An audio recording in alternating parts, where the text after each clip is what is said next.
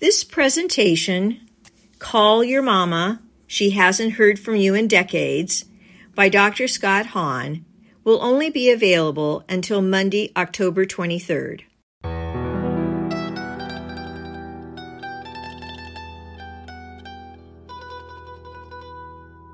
Welcome to the Magnificat podcast. We are an international ministry to Catholic women. Throughout this series, we will pray together, share insights, and hear amazing testimonies, typically from women of faith who have been touched by the power of the Lord in their lives. This is a decidedly Catholic podcast, and in this series you will hopefully learn more about the Catholic faith, God, the Blessed Mother, and much more. Thanks so much for joining us. Now let's listen to a great program.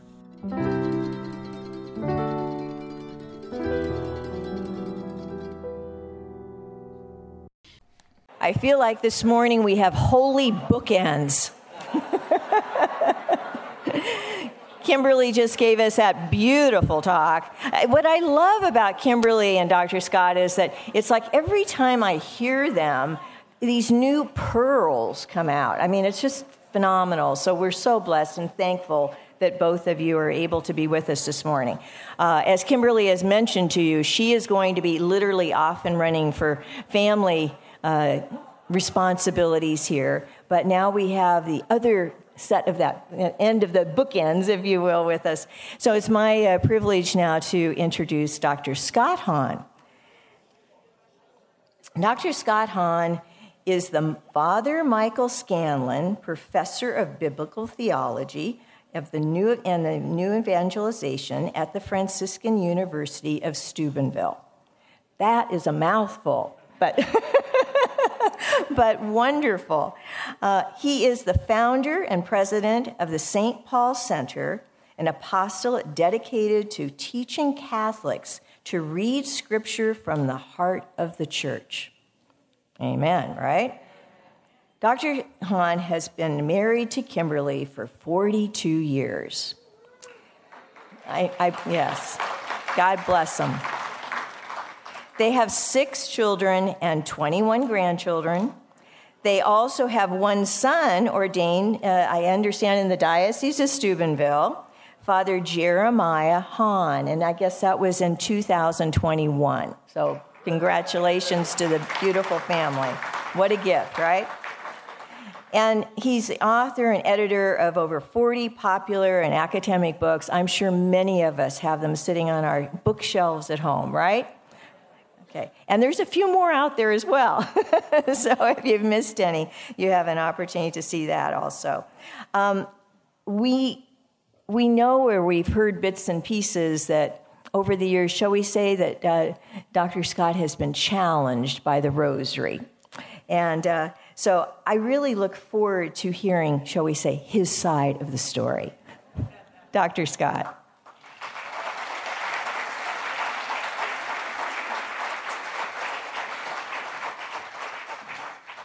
And we'll pray over Dr. Scott like we do for all of our speakers. So if you would like to join me.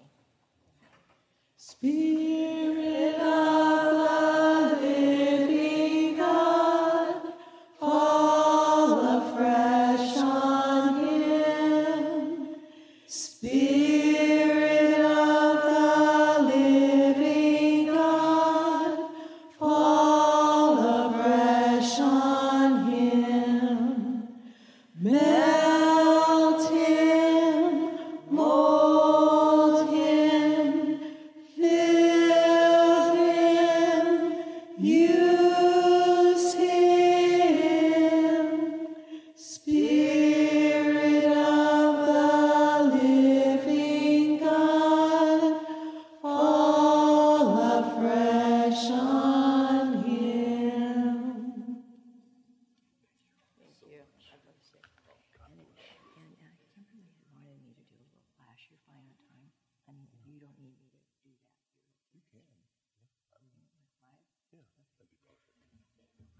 Donna, thank you, and dear sisters and brothers, thank you too. I want to express my greetings and gratitude to Bishop Toops, and on the way in, I got to see Bishop Zubik as well.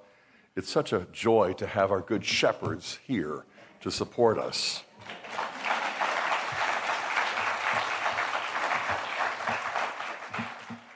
It's also a really wonderful thing for me to hear my bride. And I got here early enough to hear most of the talk, and I'm flying out a little bit later to New York City, but timing is everything. To hear her talk was so inspiring, but it was also interesting because we had a date night last night, and we didn't talk about what I was going to share or what she was going to share, and so listening to her, I realized about 40 to 50% of my talk you've already heard. So I'm not going to correct her anywhere. She was spot on. I should mention, though, it's actually our 44th anniversary. We celebrated about 7 weeks ago. So it's Magnificat's 42nd anniversary. I am so grateful and proud of all that you have done over these years. You really are the leaders that the Holy Spirit has called and anointed to do things that nobody but you are called to do. And you're equipped, and you're fruitful. And so as we were discussing this last night, our hearts were just full of gratitude for the privilege of sharing. I want to begin my time in a word of prayer, and you perhaps understand why I'm going to choose the Magnificat in the name of the Father, and of the Son, and of the Holy Spirit. My soul proclaims the greatness of the Lord. My spirit rejoices in God, my Savior, for he has looked with favor on his lowly servant. From this day, all generations will call me blessed. The Almighty has done great things for me, and holy is his name. He has mercy on those who fear him in every generation. He has shown the strength of his arm. He has scattered the proud in their conceit. He has cast down the mighty from their thrones and has lifted up the lowly. He has filled the hungry with good things, and the rich he has sent away empty. He has come to the help of his servant Israel, for he has remembered his promise of mercy, the promise he made to our fathers, to Abraham and his children forever. Glory be to the Father, and to the Son, and to the Holy Spirit, as it was in the beginning, is now, and ever shall be, world without end. Amen. Holy Mary, our hope, seat of wisdom, pray for us in the name of the Father, and of the Son, and of the Holy Spirit. Amen. One thing Kimberly did forget to mention, I'm pretty sure, is that her name in Gaelic literally means warrior maiden. How fitting is that? You know, more than Esther, more than Judith especially, my head is still attached.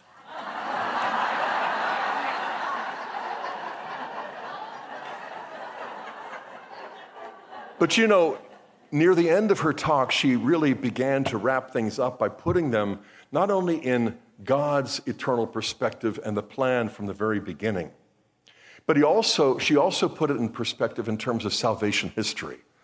And that's where we really do learn that timing is everything.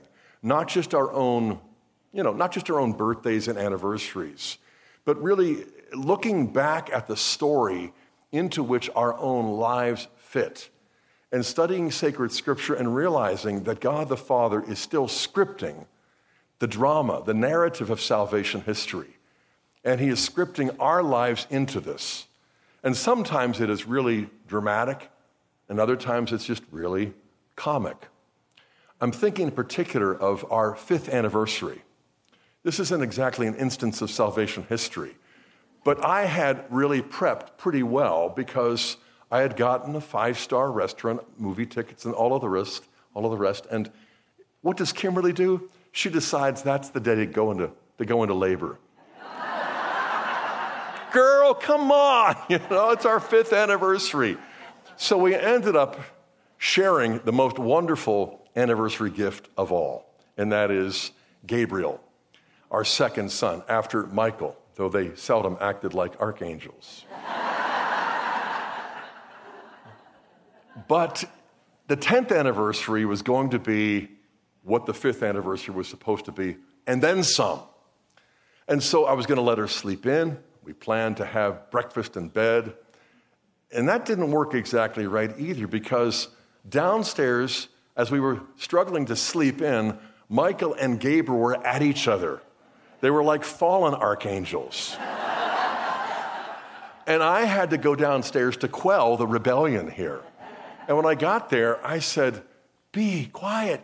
And I realized that Michael was just in his face. And I'm like, Michael, it's his birthday. Back off. And he said, you don't understand, Dad. What don't I understand? He's telling people in the neighborhood that he was born on the same day that you and Mom got married.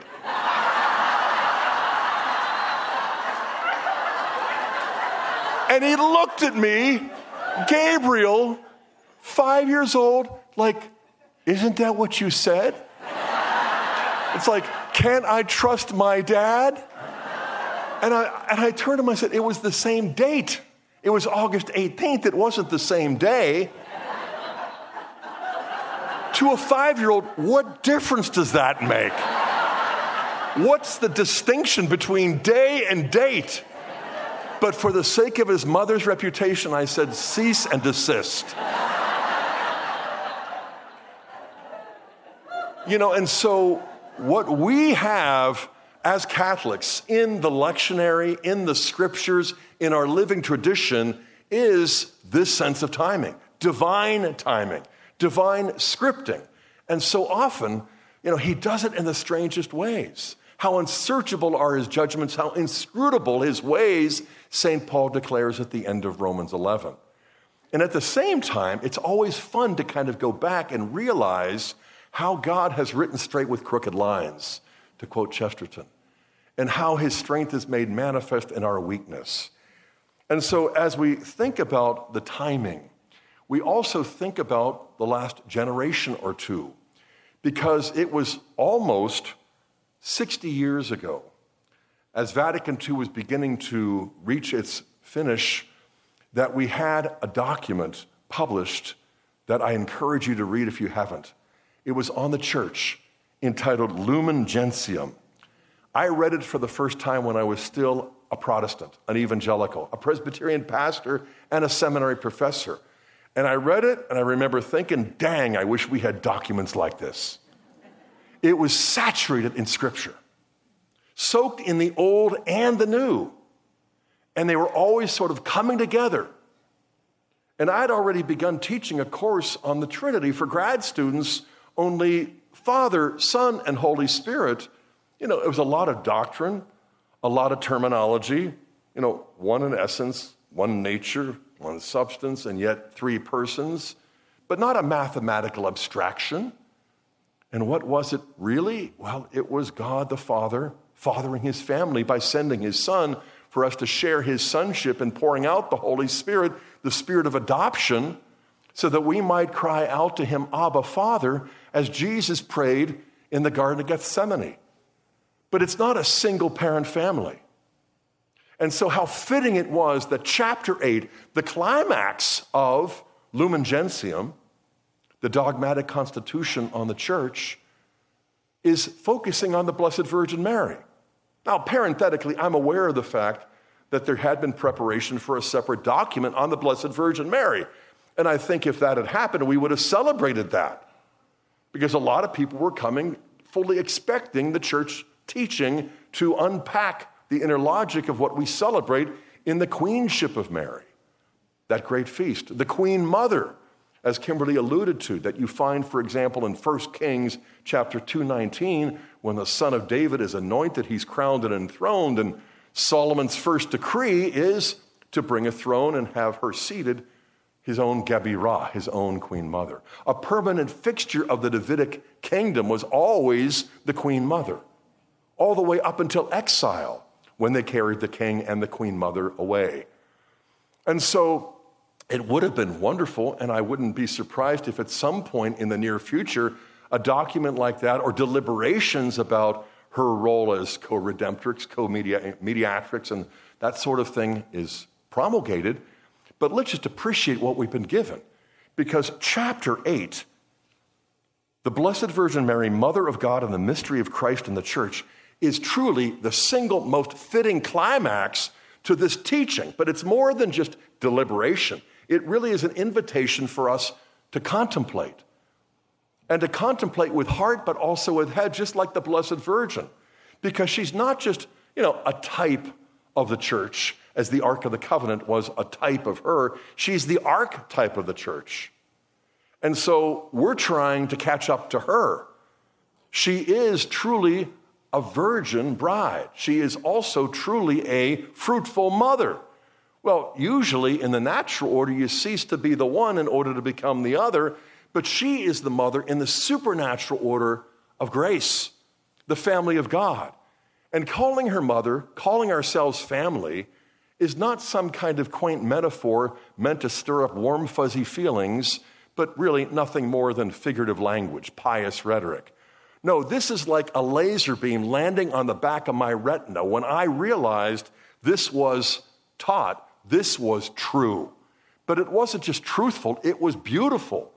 I remember concluding this reading assignment and thinking, how am I going to avoid becoming Catholic? I remember realizing for several months that this is true. And that was terrifying. But it was also compelling. And so through Scripture, the Old and the New, in tradition, both the East and the West, the patristic and the medieval period, I had really been convinced in the head. Now, for the first time, I found myself wanting it to be true and delighting in the truth because it's not just truthful, it really is beautiful. And so, in Article 55, the sacred scriptures of both the Old and the New Testaments, as well as ancient traditions, show the role of the mother of the Savior in the entire economy of salvation history in an ever-increasing light of clarity, drawing attention to it. The books of the Old Testament describe the history of salvation by which the coming of Christ into this world was slowly prepared. These earliest documents, as they're read in the church and are understood in the light of a further and fuller revelation, bring the figure of the woman, mother of the Redeemer, into a gradually clearer light. When it is looked at in this way, she is already foreshadowed prophetically in the promise of victory over the serpent given to our first parents after their fall into sin, as Kimberly mentioned, Genesis 3:15. Likewise, she is the virgin who shall conceive and bear a son whose name will be called Emmanuel in the Isaianic oracle of Isaiah 7:14. She stands out among the poor and the humble of the Lord who confidently hope and receive salvation from him. With her, the exalted daughter Zion is fulfilled. We could go through as many examples as you find in Scripture, but Kimberly practically did that. I was so proud of her. I know where she got some of that. From the church and Scripture. I was just the pipeline. It's kind of humbling when you hear it taught straight from the heart of hers to yours. But this notion of salvation history is not something that ended back in the first century. It's going on in the 21st century every bit as much as it was back then and there. It's here and now. And again, that isn't like holy puffery. Oh, let's just pretend there's no place like Rome. There's no place like Rome. This is not wishful thinking. This is perceiving the truth of reality through the eyes of God the Father. And the eternal Son, the firstborn among many brothers and sisters. This is a family that makes the Hahn's pale in comparison. And this is a sojourn. We are pilgrims. We pray, our Father who art in heaven. If God is our Father, then we are a family. But if he is in heaven, we're certainly not home yet. And yet he is with us so often through the Holy Eucharist in a way that we aren't even present to him or to ourselves. But that doesn't matter. It's not a contract, 50-50. This is yours and that is mine. It's a covenant. I am yours and you are mine. And so I want to propose that as we reflect upon what came to us back in 64, in November of that year, in Lumen Gentium, was picked up and taken to the next level 10 years later by Pope St. Paul VI and Marialis Cultus, which is also a very beautiful document. It's on the right order and development of Marian devotion. And let's face it, I wasn't a Catholic back then, but after Vatican II, Just like Eucharistic devotion, Marian devotion went into a sort of hiatus. It was dropped. You realize that the rosary was considered something passé or preconciliar or archaic.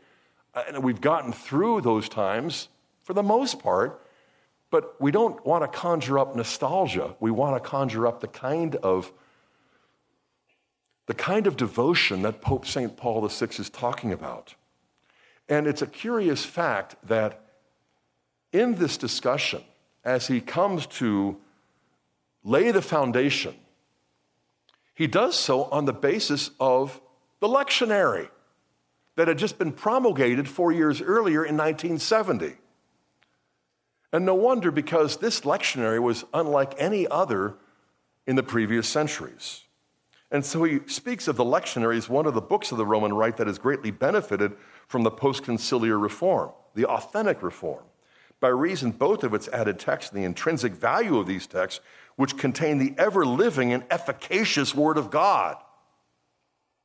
This rich collection of biblical texts has made it possible to arrange the whole history of salvation in an orderly 3-year cycle and to set forth more completely the mystery of Christ. The logical consequence has been that the lectionary contains a large number of Old Testament and New Testament readings concerning the Blessed Virgin. This numerical increase has not, however, been based on random choice. Only those readings have been accepted which in different ways and degrees can be considered Marian, either from the evidence of their content or from the results of careful exegesis supported by the teachings of the magisterium and by solid tradition. I'm not sure we really appreciate what God gave us in the lectionary 1970. There was a 400% increase in the amount of the Old Testament that was woven into Sundays and feast days and also in daily readings. From every period of salvation history, from every part of the law and the prophets and the Psalms. I was talking years ago to our pastor, and Monsignor at the time had been a professor at the diocesan seminary. And he said, when that was promulgated, Scott, we were so excited, not just the priests, but especially the professors. But he said, we weren't instructed. So we didn't recognize how carefully interwoven all of these readings were. And he said, I'm only beginning to realize this. He had just come from a priest conference that we had sponsored from the St. Paul Center down in Oglebay. And his heart was on fire, just like the two disciples on the road to Emmaus. And his preaching gradually was just changed, and it was already good, but it became amazing. And this is something that has become a real priority to me, and we have over 50 co-workers that now form part of the St. Paul Center. Our headquarters are opening up next month. You're unofficially invited. Call us first. But this was my experience as well. And so before he gets to the topic of the rosary and the spiritual riches thereof, to recommend strongly the recitation of the family rosary, which I admit took Kimberly a little bit of time. We did an after-dinner decade until Pope St. John Paul II called for the year of the rosary, and by then the older kids were old enough to stay awake, but they were also old enough to appreciate it and to help their younger siblings too. But I mean, it's so wonderful to read Pope St. Paul VI speaking of it not only as a gospel prayer, but as the epitome of the gospel. And no wonder, not only is it taken from the opening chapters of Luke, practically verbatim, but it basically walks you through the life, the ministry, the death and resurrection of Jesus, the descent of the Holy Spirit, and her own climactic role in embodying the perfection of Christ's redemptive work. Just as Lumen Gentium said, the doctrinal teaching of the Church about Mary and our own personal devotion to the Blessed Virgin, including the recitation of the Rosary personally or as a family, doesn't take anything away from Christ, nor does it add anything to Christ. Why? Because when Christ became human, taught, ministered, suffered, died, and rose, he didn't get any more glory than he already had before he got here. So why go to all of that trouble if it isn't to get more glory? Well, he's divine, eternally glorious. There's no way to add to it. So the only way to explain this, as the Catechism does, citing St. Bonaventure, it was to share that glory with us. Through the gift of grace, the seed of glory, you're not threatened. That's not competitive. You're not going to be upstaged. He's a father. Am I upstaged by my oldest son, Dr. Hahn the Younger, who's 40, professor of Scripture, Old Testament and New, and doctrine at Mount St. Mary's Seminary in Emmitsburg? Some days I am.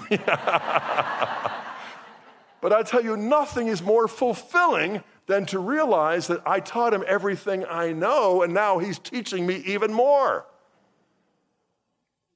And that's not only true in eternity within the Blessed Trinity, that is the whole script of salvation history.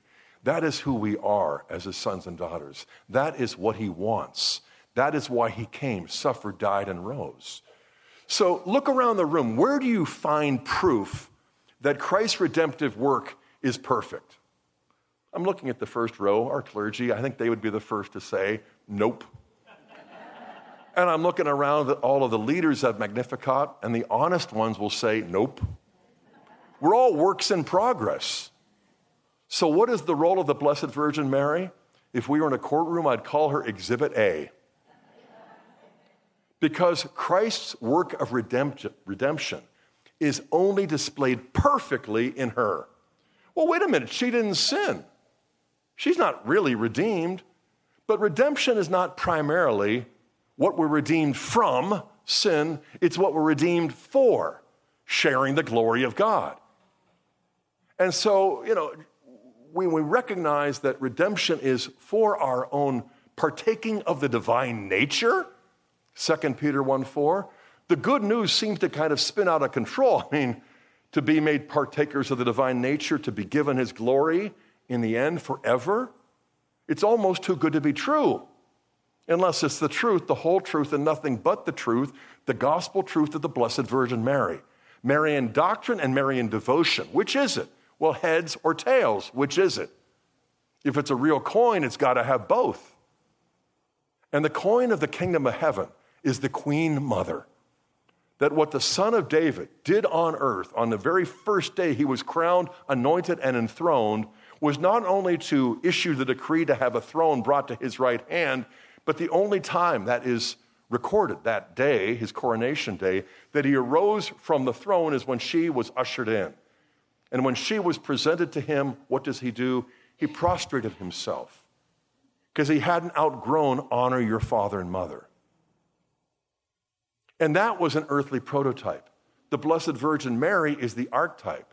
And as I said, we're trying to catch up as church to be pure as she is, the Virgin Church, and also as fruitful as she is as mother. And so she is the reality of it all. And she is Exhibit A, that Christ's redemptive work is perfect. She doesn't take anything away from his work. She doesn't add anything to it. She is his work in a way that surpasses all of the humans and angels combined, who enter into a glory that exceeds even what the angels would have had by nature. It's not just Catholic doctrine. It really is the Mysterium Fidei. This is the mystery of faith. Not just a list of sacred mysteries that make up the 12 articles of the Creed in 3 parts, the Father, the Son, and the Holy Spirit. This is one reality that surpasses the entire created universe. And it's not plan B. It's plan A. As Paul explained to the Corinthians, it's the natural, it's the physical, it's the mortal first, and then the supernatural, the eternal, and the immortal glory forever. Just like I tell my students to write a rough draft. That's the first Adam and Eve. Then you hand in the final. That's the new Adam, the new Eve. So as we turn from the old to the new fulfills the old in a way that surpassed the highest hopes of even the holiest Hebrews. And this is who she is, and so this is who we are as her sons and daughters. How cool is this? I mean, when we received this as children and grew up reciting the creed and the other formulas of the faith, I dare say I'm not sure we ever have grown up to the point where we appreciate it properly. This isn't just a checklist. This isn't just Catholic talking points. These are the pearl of great price. You know, people greatly esteem the Hope Diamond. This is much greater. St. Irenaeus referred to the covenant as the immortal diamond, unbreakable. It's what cuts, but even more than a diamond. I suppose I can relate to this more easily than most of you because I grew up here in Pittsburgh, as a Protestant, I admit, but I grew up under the tutelage of my dad, who was the head of Hahn Jewelers. And so, you know, it's what your dad does. Your dad might have been a pharmacist, an attorney, you know. He might have been insurance salesman or whatever. My dad just designed jewelry that was affordable for ordinary people, but it was extremely beautiful. I didn't know it at the time, but it was being imitated all over the country. It wasn't until his funeral when I found out from all of the people who had rings on their hands, their fingers, that he had designed just how beautiful it was. My experience growing up was when he brought home the line because he was going out on the road to do some sales. And he would show me this, it looked like a suitcase, only it had these trays. And when he would get home and change clothes, he would see my curiosity, and so he allowed me to pull out a tray. And he'd say, those are the emeralds. Okay? Then I'd pull out another one. Those are the rings with rubies. Wow. Then the sapphires, and then the pearls, and then the lowest one was the diamonds. And so these precious gems were just part of my upbringing. Well, I got to tell you, the sacred mysteries of our faith are more precious and beautiful than his best sapphire, diamond, ruby rings. This is why the high priest, for example, when he would enter into the presence of God in the Holy of Holies, was to put on his breastplate because there were 12 precious gems. Why? For him to represent the 12 tribes, though sinful, they were so precious to the God of Abraham, Isaac, and Jacob.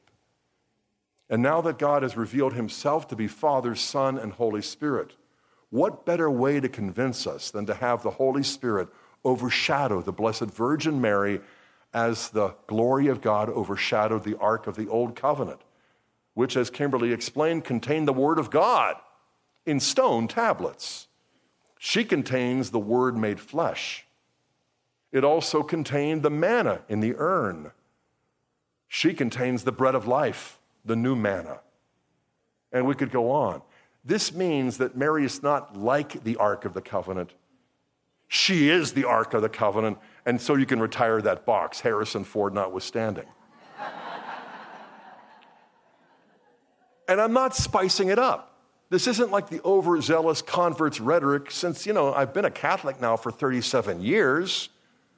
I'm not turning it up to 11. And when we get home and we see the face of God the Father, and we behold the fullness of the grace and the glory of the Blessed Virgin Mary, we're going to turn first to Jesus and say, well done, Exhibit A. But mothers don't hoard grace. They don't hoard anything. Kimberly is the most amazing woman I've ever known in all my life. She doesn't hoard a thing. Whatever belongs to her is basically available for everybody.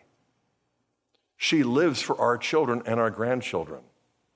And our home is Exhibit A because she has been clearing it up and getting it ready for all 21 grandkids to come home.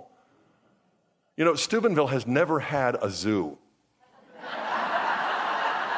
Next week it will. For several days. And it is going to be the most beautiful zoo I've ever seen. But I want to convince you that what we need to do is pay attention to the teachings of the church that have come down to us. And not just 60 years ago with Lumen Gentium, not just 50 years ago with Marialis Cultus, and also we could go back, 40 years to the birth of Magnificat, but also to some amazing teaching. You just think back to 2002, and even though he was ailing and practically dying, John Paul gave us a letter on the rosary that is beautiful. Pope Pius XII, who came before Vatican II, over 40 encyclicals, more than all of the other popes of the 20th century put together, and somewhere around 20 of them were on the rosary. And it wasn't a fixation, it was not an obsession, it was a 2020 insight into what the 20th century needed. And if that century needed it, what should we conclude? We need it much less? I don't think so. I think we need it much more. And so this is not some kind of dire prognostication from a prophet of doom, although I'm not terribly optimistic about the near future. But I mean, if God's strength is made perfect in our weakness, Mary is also exhibit A. So the idea that we are spending more time watching cable news than spending time soaking in Scripture, that I would propose is an instance of misplaced priorities. And so, we are upset because there are all these people around our country who are striving to be virtuous, and yet they're afraid of the government. Sound familiar? Yeah, government, the secular politicians targeting virtuous citizens, and sometimes even within the church you have to kind of hide your Marian devotion. That's much less true now than it used to be. But I knew seminarians back in the 80s who had to gather at night to pray the rosary off the radar. And so this idea of being, at least striving to be virtuous and yet being afraid of our leaders, it's nothing new. Think of the Holy Family in Bethlehem. And what do you have? Herod the Great. But Herod the demonic killer, targeting the Messiah. And why would the Jerusalem priests supply him with the information from the prophet Micah so that he knew which little town to target? Bethlehem, David's birthplace. There appears to have been some clergy complicit in this conspiracy. And if that was true at the beginning of his ministry when he was first born, let's look at the last week of his ministry.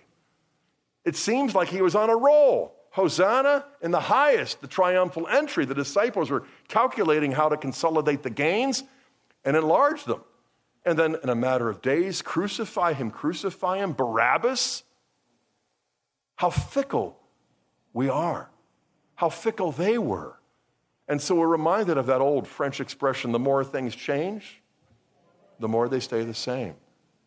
So we have a kind of myopia, which is nearsighted. All we really see are the crises of our own day, which are unique, like all the others, but not necessarily worse than all the others. When's the last time you had to take your family and flee to Egypt? And in the scripture readings this week, we're hearing from Ezra and Nehemiah, from Baruch and the Psalms, and all about exile, the diaspora. It might come to that, at which point we're going to probably have to question our Catholic faith. No, we're going to have to cling to it, embrace it more fully than ever before. Jesus wasn't talking about the U.S. Constitution when he said, "On this rock I will build my church." I love America, but as Paul reminded the Philippians, our citizenship is in heaven. And he used the technical term politeuma, which was the term used with legal precision to denote citizenship or your commonwealth. Now, he wasn't telling the Philippians, therefore, neglect Philippi. No, apply yourselves, just like we read in Jeremiah 29. Plant gardens, build houses, get married, have children, find spouses for your sons and your daughters, and pray for the peace, the shalom, the welfare of the cities to which the Lord your God has driven you. And pray. That's the seventh thing that Jeremiah commanded them, giving them the word of the Lord. So our prayer has got to be constant. It has got to be the highest priority. But fueling our prayer will be reading Scripture. Then it really does become more and more of a dialogue, where he's hearing our hearts, but we're hearing his.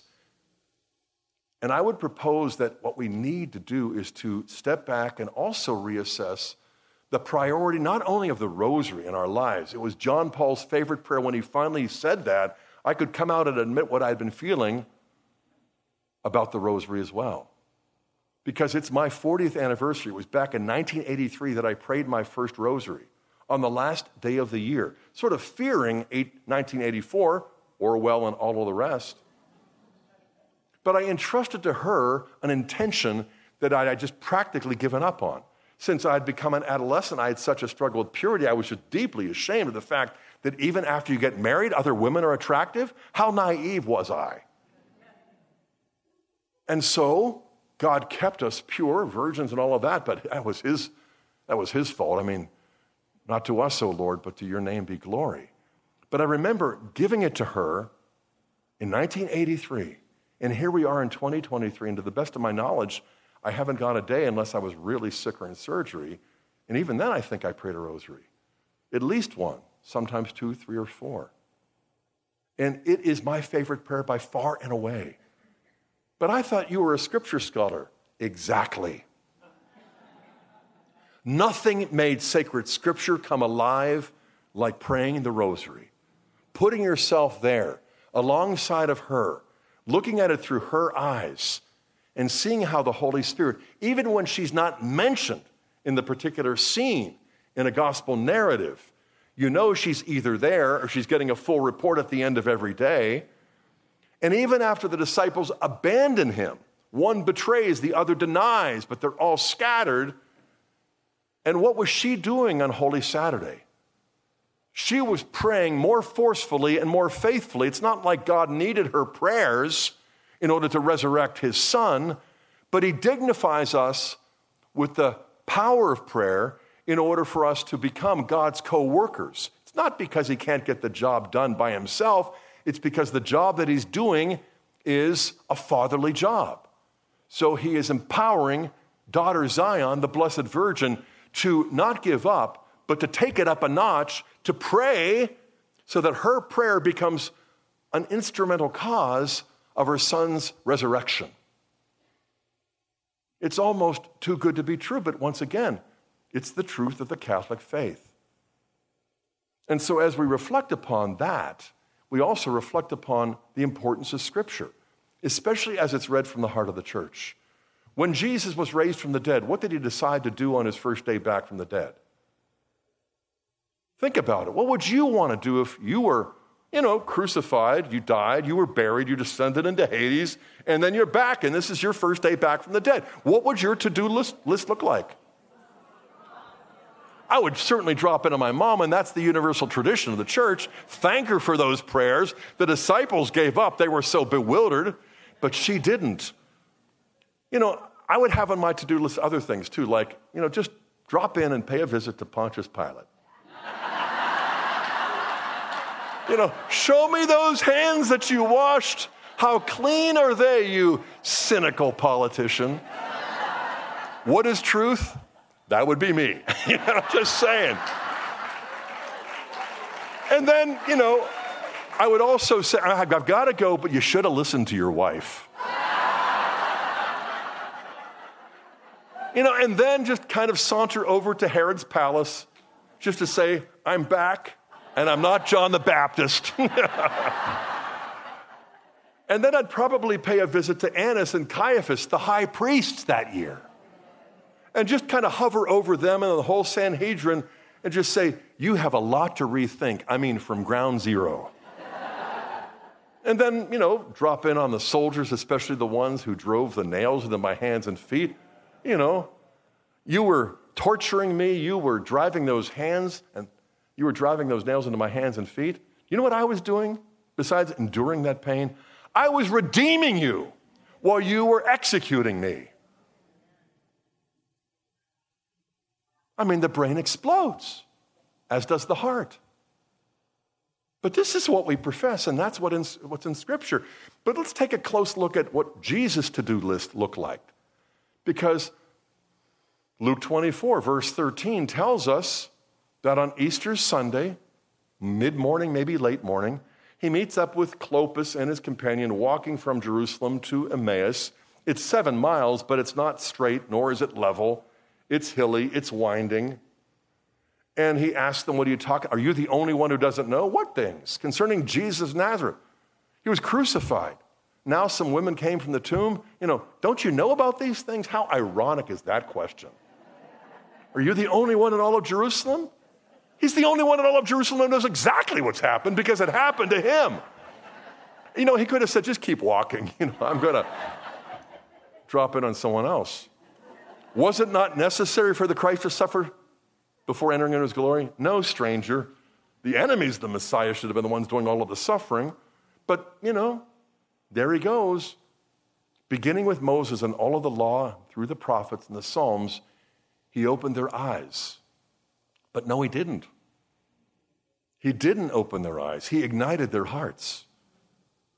Going to Genesis, seeing Abraham offering his only beloved son as a holocaust and getting him back on the third day, where Moriah, one of the most prominent hills of Moriah, just happens to be called Golgotha.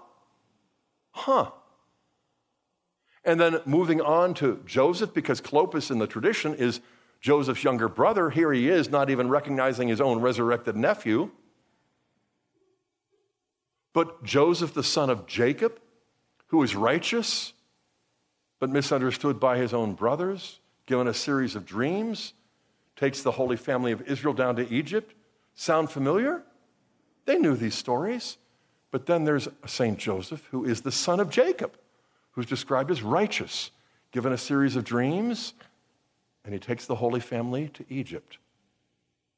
They knew those stories. They knew the Passover. They knew the Exodus. They knew Moses. They knew 40 days of fasting there, getting the law of the covenant like Jesus fasted, and then gave the Sermon on the Mount. There's a new mountain because there's a new Moses, a new law because there's a new covenant. But as he begins the sermon, I haven't come to abolish the law and the prophets, but rather to fulfill them. And this is probably mile marker 2.1. They're not even halfway there. But already he is igniting their hearts. And then through the prophets. And then they arrive and they persuade him to stay. And that's when it happens at the table. When he takes, he blesses, he breaks, and he gives. Eureka! The scales fall. And they recognized him. And he said, it's about time. What took you guys so long? No. He had deliberately withheld the disclosure of his own resurrected identity until he took, he blessed, he broke, and he gave them that bread. And then he vanished, not because he was playing hide and go seek, but because once he brought their faith to the point where they could recognize through the eyes of faith the resurrected body, blood, soul, and divinity in the Eucharistic bread that he had just broken, his physical body didn't enhance his real presence. It could have become an obstacle, an impediment to faith maturing. He vanished. And they turned to each other and finally admitted what they'd been feeling for hours. Did not our hearts burn within us as he opened up the scriptures? But their eyes were only open in the breaking of the bread? What does that expression become known for? Throughout Acts in the first generation, it's what we call the holy sacrifice of the Mass. It's the paradigm of the liturgy of the Word and then the liturgy of the Eucharist. What are we going to do? We should probably spend the night here in Emmaus and then get up early. No, not even an option. That same hour, they turned back and they walked much more briskly to Jerusalem. And then they see the 11 in the upper room, and you can imagine the scene, Peter's there at the head of the table. Come on in. Is it Clopas? Yeah, good to see. You have a report? And what is that? That you've seen the resurrected Lord. Okay, yeah, we've had a number of people who had sightings. But you walked with him for hours and hours, mile after mile. I want to believe you. I'm just thinking, we were here the whole time, I could picture Clopas saying, well, maybe if you hadn't denied him 3 times, he might have been here instead. Well, it wouldn't have taken us hours to recognize him, you blind dolt, But instead of allowing any sorts of criticisms, who suddenly appears? Jesus. And he asked for something to eat, not because he just didn't stop off at a market to pick up a snack. He wants to restore fellowship. He wants to renew the covenant, and he spends the rest of Easter Sunday, late afternoon, throughout the evening, opening up the law and the prophets and the Psalms. What is this guy doing on his first day back from the dead? Leading 2 extremely extensive and detailed Bible studies. What can explain that? Well, PTSD. But what if he is not suffering from some post-traumatic syndrome? What if he doesn't have a case of misplaced priorities? What if we're the ones with misplaced priorities? Reading Scripture from the heart of the church, and as Pope Paul VI reminded us, reading Scripture from the lectionary with a 400% increase in all of this is going to make us the Bible Christians on the planet, which explains also why is it that within 5 or 10 years of the promulgation of our lectionary, every mainline Protestant denomination adopted, guess what? Your lectionary. They ended up rejecting it and adopting a common lectionary because after several years, people began to realize, wait a second, the new is concealed in the old and the old is revealed in the new, but it points to the Eucharist, the real presence. It points to Mary as the new Eve, the Ark of the New Covenant, the Queen Mother of the new Solomon. So we'll just adjust this so that there's not a perfect convergence like that. And yet, meanwhile, how many Catholics were even aware of the strategic deployment of the old and the new every Sunday and feast day? Clergy, laity. But I would propose to you that Easter Sunday is a perfect picture of the partnership that clergy and laity ought to form. I mean, Peter could have said, I'm the first pope. What are the chances that he'd spend all that time with you guys? But he appeared to women first. And then to these lowly lay people. I can picture, Peter, it's Clopas, right? Yeah. And you want us to believe. But Clopas just simply told it like it was. Take it or leave it, And then when he got to the point where he explained how he was made known in the breaking of the bread, it wasn't a flashback. Clopas and his friend didn't have a deja vu. Wait, this is just like Holy Thursday with the Passover, where he took, he blessed, he broke, he gave. We know who you are. No, they weren't numbered among the 12. They weren't in the upper room. They didn't hear on Holy Thursday how he took, he blessed, he broke, he gave. This is the moment that Jesus chose to disclose his own identity, his resurrected body, blood, soul, and divinity. Through the Scriptures, through the Eucharist, to the women and the laity, and then to the hierarchy, the clergy. And it's not for competition. It's for collaboration. It is for this non-competitive thing we call family. Now, I know my family had lots of competition, But at the same time, they grow up and they realize how foolish and what a waste of time it is. I would say it's a waste of time to indulge in ecclesiastical gossip. We love the Holy Father. We pray for him. We don't have to agree with him on all of his opinions, but we have to take him seriously, take him to heart. And when we do, we will be able to discern what the Lord is asking of us. But he is not instead of Scripture, and he'd be the first to emphasize that. And he doesn't in any way supplant or subvert tradition. He would also be the first to emphasize that.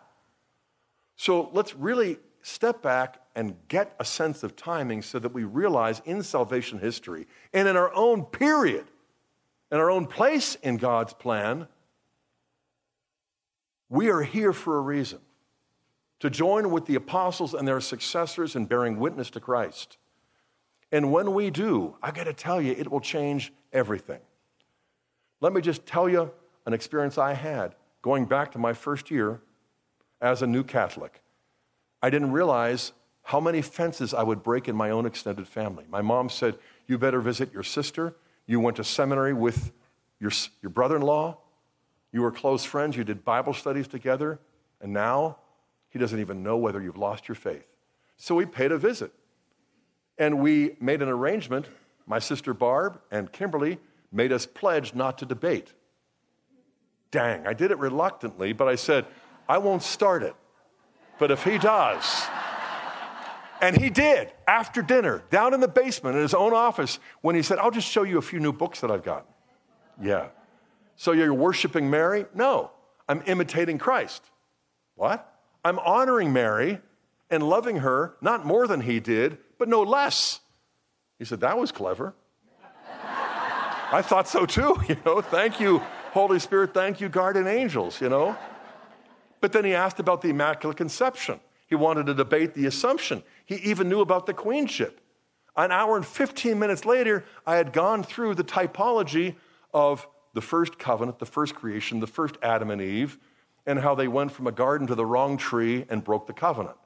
And then the new Adam in a garden being tested, but he went to the right tree with the Blessed Virgin there at the foot of the cross as the new Eve, giving consent to undoing what our first parents had done in order to do what God the Father wanted. He's like, oh, huh. And they were immaculate. They were not created with original sin. Jesus wasn't either. How fitting it would be for Our Lady not to be. Okay, that's plausible.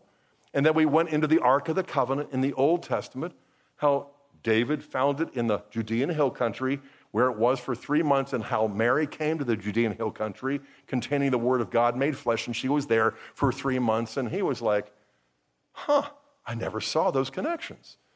And then we went into the whole idea of the Queen Mother and how Solomon enthroned her and how Jesus, the son of David, in the New Jerusalem assumes Our Lady, and she is there, what? Clothed with the sun, the moon under her feet, and crowned with 12 stars. I said, Bill, what are the 12 stars? The zodiac? No. The 12 tribes of Israel. She's the Queen Mother of the new Solomon. And I got so excited I got too loud, and Kimberly and Barb came rushing down. You promised that he started it. No, he started it, you know. And the next morning, I'm halfway through breakfast when I just looked at the calendar, and it was August 15th. Well, see, you don't memorize Bible verses. You memorize holy days. Yeah, I get it. You know. I was just a new Catholic. This was the first solemn feast of the Assumption of Mary. And it was a holy day of obligation. I remembered that. So I said, you know, are there Catholic churches here in State College, Pennsylvania? Only one. And what is that? Well, Our Lady of Victory. Yeah. Wow, okay. How do I get there? When do they have masses? We don't know when they have masses. Well, they had one at noon. And as I looked for directions, we didn't have GPS back then. And so Bill said, you're going to get lost. And he was right, I would have. So he volunteered to drive me. I would never have asked him. And then I said, I don't know if it's going to be 30 minutes or an hour. He said, well, I'll come in. You know, I could sit in the back. And Barb is like... And so he drove me there. And we went in, we sat down, you know, and I was going to try to explain the missal and how to use this missal. No, that'll be just troublesome. So we all stood up for the opening rite, except for Bill, the Baptist, just observing. And then after those opening prayers, you know, we have the scriptures. The lector gets up and he reads from 2 Samuel 6, where the Ark of the Covenant is taken to the hill country of Jerusalem and all of that. You know, and then Revelation 12, where the woman's clothed. I forgot, Psalm 132. Now, there are 150 psalms you can choose from, but only one is devoted to celebrating how David cared for the Ark of the Covenant, and so God gave him a divine covenant for his dynasty to last forever, to produce the Messiah. Psalm 132, what are the chances? And then Revelation 11:19 through Revelation 12:17, and we stood up for the Annunciation, the visitation, where Mary is the Ark of the New Covenant. And I'm standing there just tingling, like I felt like I just won the lectionary lottery. I thought I invented these connections. I had reinvented the wheel, you know? And I sat down, and Bill, who had not stood up, suddenly leaned over and just jabbed me with his elbow. What? He said, did you have anything to do with those readings? You know? And I'm half tempted to say, yeah, Bill, the Pope called me last week and said, you know, you're the convert of the month, and so you get to choose, you know? And I said, I had no idea what the readings would be. I whispered that. And he rolled his eyes at me like, yeah, sure. And I was completely sure that I had nothing to do. I had never gone to the solemnity before. I had no idea how loaded the lectionary was. But I've got to confess one thing. I was slightly underwhelmed by the homily, which was like over and done in 4.5 minutes or so, and they didn't connect any of the dots. And that kind of confirmed what I discovered later, that everybody was excited, but nobody got instructed. And so we've got to make up for lost time. It's been more than 50 years. And it's not just for the clergy, it's the laity. It's to celebrate. It's to enter into a partnership. It's to become real Bible Catholics. Jesus only called one thing the New Testament. As we read in the New Testament, in Luke 22:20, he takes the chalice and says, this is the cup of my blood, the blood of the New Testament, the New Covenant. Kaine diatheke is translated, New Covenant, New Testament, just like it's tomato. And then what did he go on to say? Write this in remembrance of me. Except he didn't. He said, do this in remembrance. Do what? Do the Eucharist. But he didn't call it the Eucharist. What did he call it? The New Testament. I discovered in the process of studying and praying my way into the church that the New Testament was a sacrament long before it became a document. According to the document, it doesn't devalue the document. If anything, it enhances its value and power when it's read in preparation for the celebration of the Eucharist, of Christ, of the New Testament. 1 Corinthians 11:25, the first New Testament writer to speak of the New Testament is Paul. He's not talking about how it feels to write 1 Corinthians. He's talking about what Jesus did near the end of the supper and when he took the chalice and he said the words of consecration, and the only thing he calls the New Testament is the Eucharist. All I wanted to be was a New Testament Christian. Then I realized that means becoming a Eucharistic Catholic, entering the family of God, which is more than just the oldest and biggest denomination on the planet. The Catholic Church is Catholic not because it's centered in the Vatican. It's centered in heaven, where God, the Father of this family, where Christ is the King of this kingdom, where the Holy Spirit dwells in us as in a temple. This is reality, not religious rhetoric. This is who we are. This is why we love her, just like Jesus. This is why the rosary will open up the scriptures and prepare us for the Mass. And then the fruit of Holy Communion will lead us back to her so that we will do whatever he tells us as she encourages us.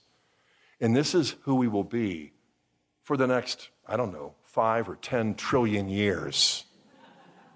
And then we'll look at our watches and realize barely the first minute of eternity has passed. And this is who we'll be forever. And she will be part of who we celebrate as the family of God. In the name of the Father, and of the Son, and of the Holy Spirit. Almighty God, our Father in heaven, we give you thanks for the gift of Jesus Christ and how you not only gave us your word in the law and the prophets, but that word who became flesh to dwell among us, to die for us, and to rise again, now longs to fill us with the Holy Spirit, to make us more like the Blessed Virgin. And so we are grateful, especially this weekend, for the gift of the Blessed Virgin, not only for her Magnificat, but for this one here as well. We ask you, dear Father, that you would enhance and supernaturalize our memory, that we would always recall of what story we are a part, that you have scripted our lives down to the painful details and given us a cross to carry each and every day. We ask that you would bless our families, our marriages, our children, our grandchildren, our godchildren, because all of us are your children. So hear us as we pray that family prayer Jesus taught us. Our Father, who art in heaven, hallowed be thy name. Thy kingdom come, thy will be done, on earth as it is in heaven. Give us this day our daily bread, and forgive us our trespasses, as we forgive those who trespass against us. And lead us not into temptation, but deliver us from evil. Amen. In the name of the Father, and of the Son, and of the Holy Spirit. Amen. Before you clap, I just wanted to mention that you're the first to see this brand new book called Catholics in Exile, Biblical Wisdom for the Journey Home, dedicated to the Holy Family since they paved the way. Thank you so very much. Scott, you're the best. I really do love you and Kimberly so much. I'm so grateful for you. What a joy. I'm going to embarrass you for a second. Okay.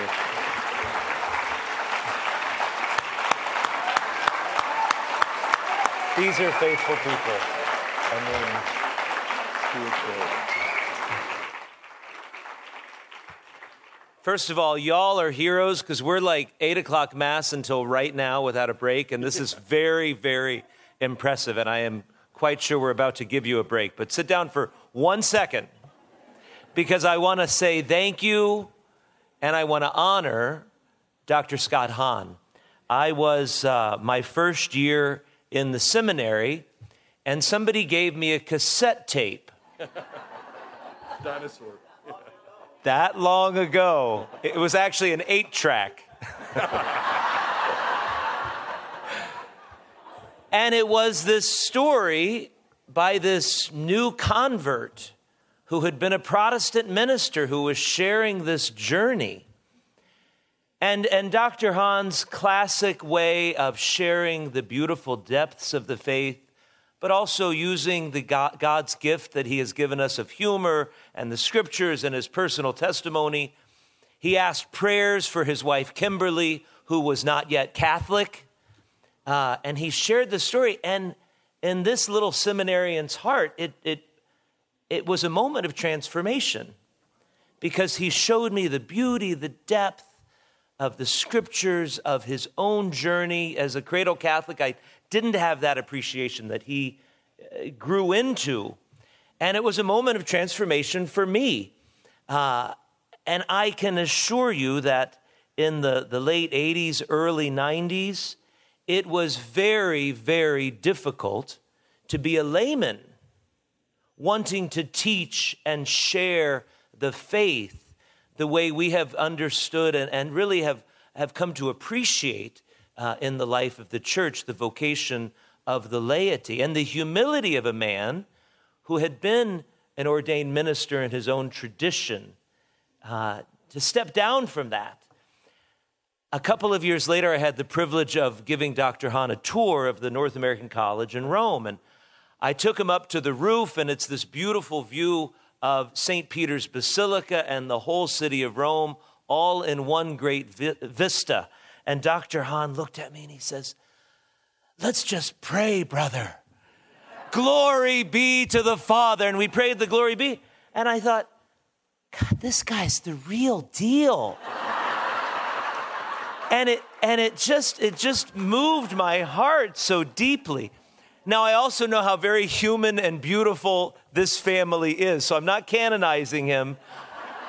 But I want to just show my deep, deep gratitude because Dr. Hahn has started something by God's grace in the life of the church that's really what I would call the new Oxford movement in the church of laymen and women who share and teach the faith. Your spiritual sons and daughters, I think of Focus Missionaries. I think of the Augustine Institute. I think of what you have done for the Franciscan University of Steubenville and the St. Paul Center. In all humility, God used this man to really make a profound, significant impact on the church more than probably any other person in my lifetime. And I just want to say thank you, and we love you, and we thank God for your gift. So praise be to God.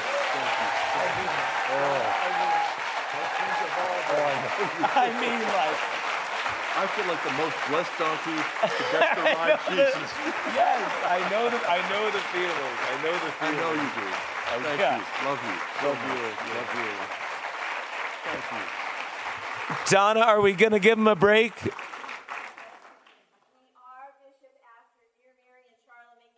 We have a quick announcement, and I promise to let you go to the bathroom.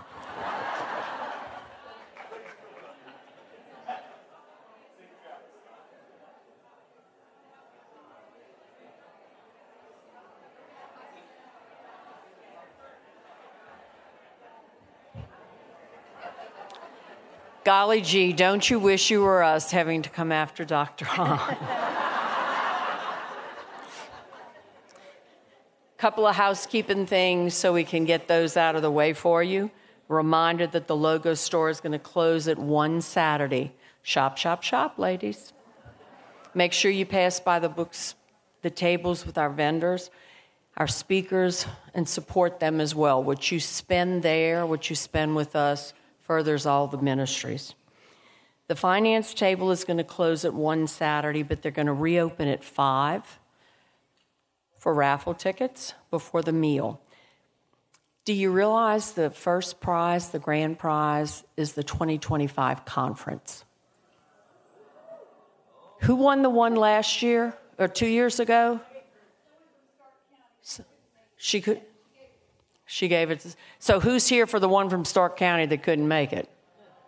Okay, you wind up, we've got one that's being raffled.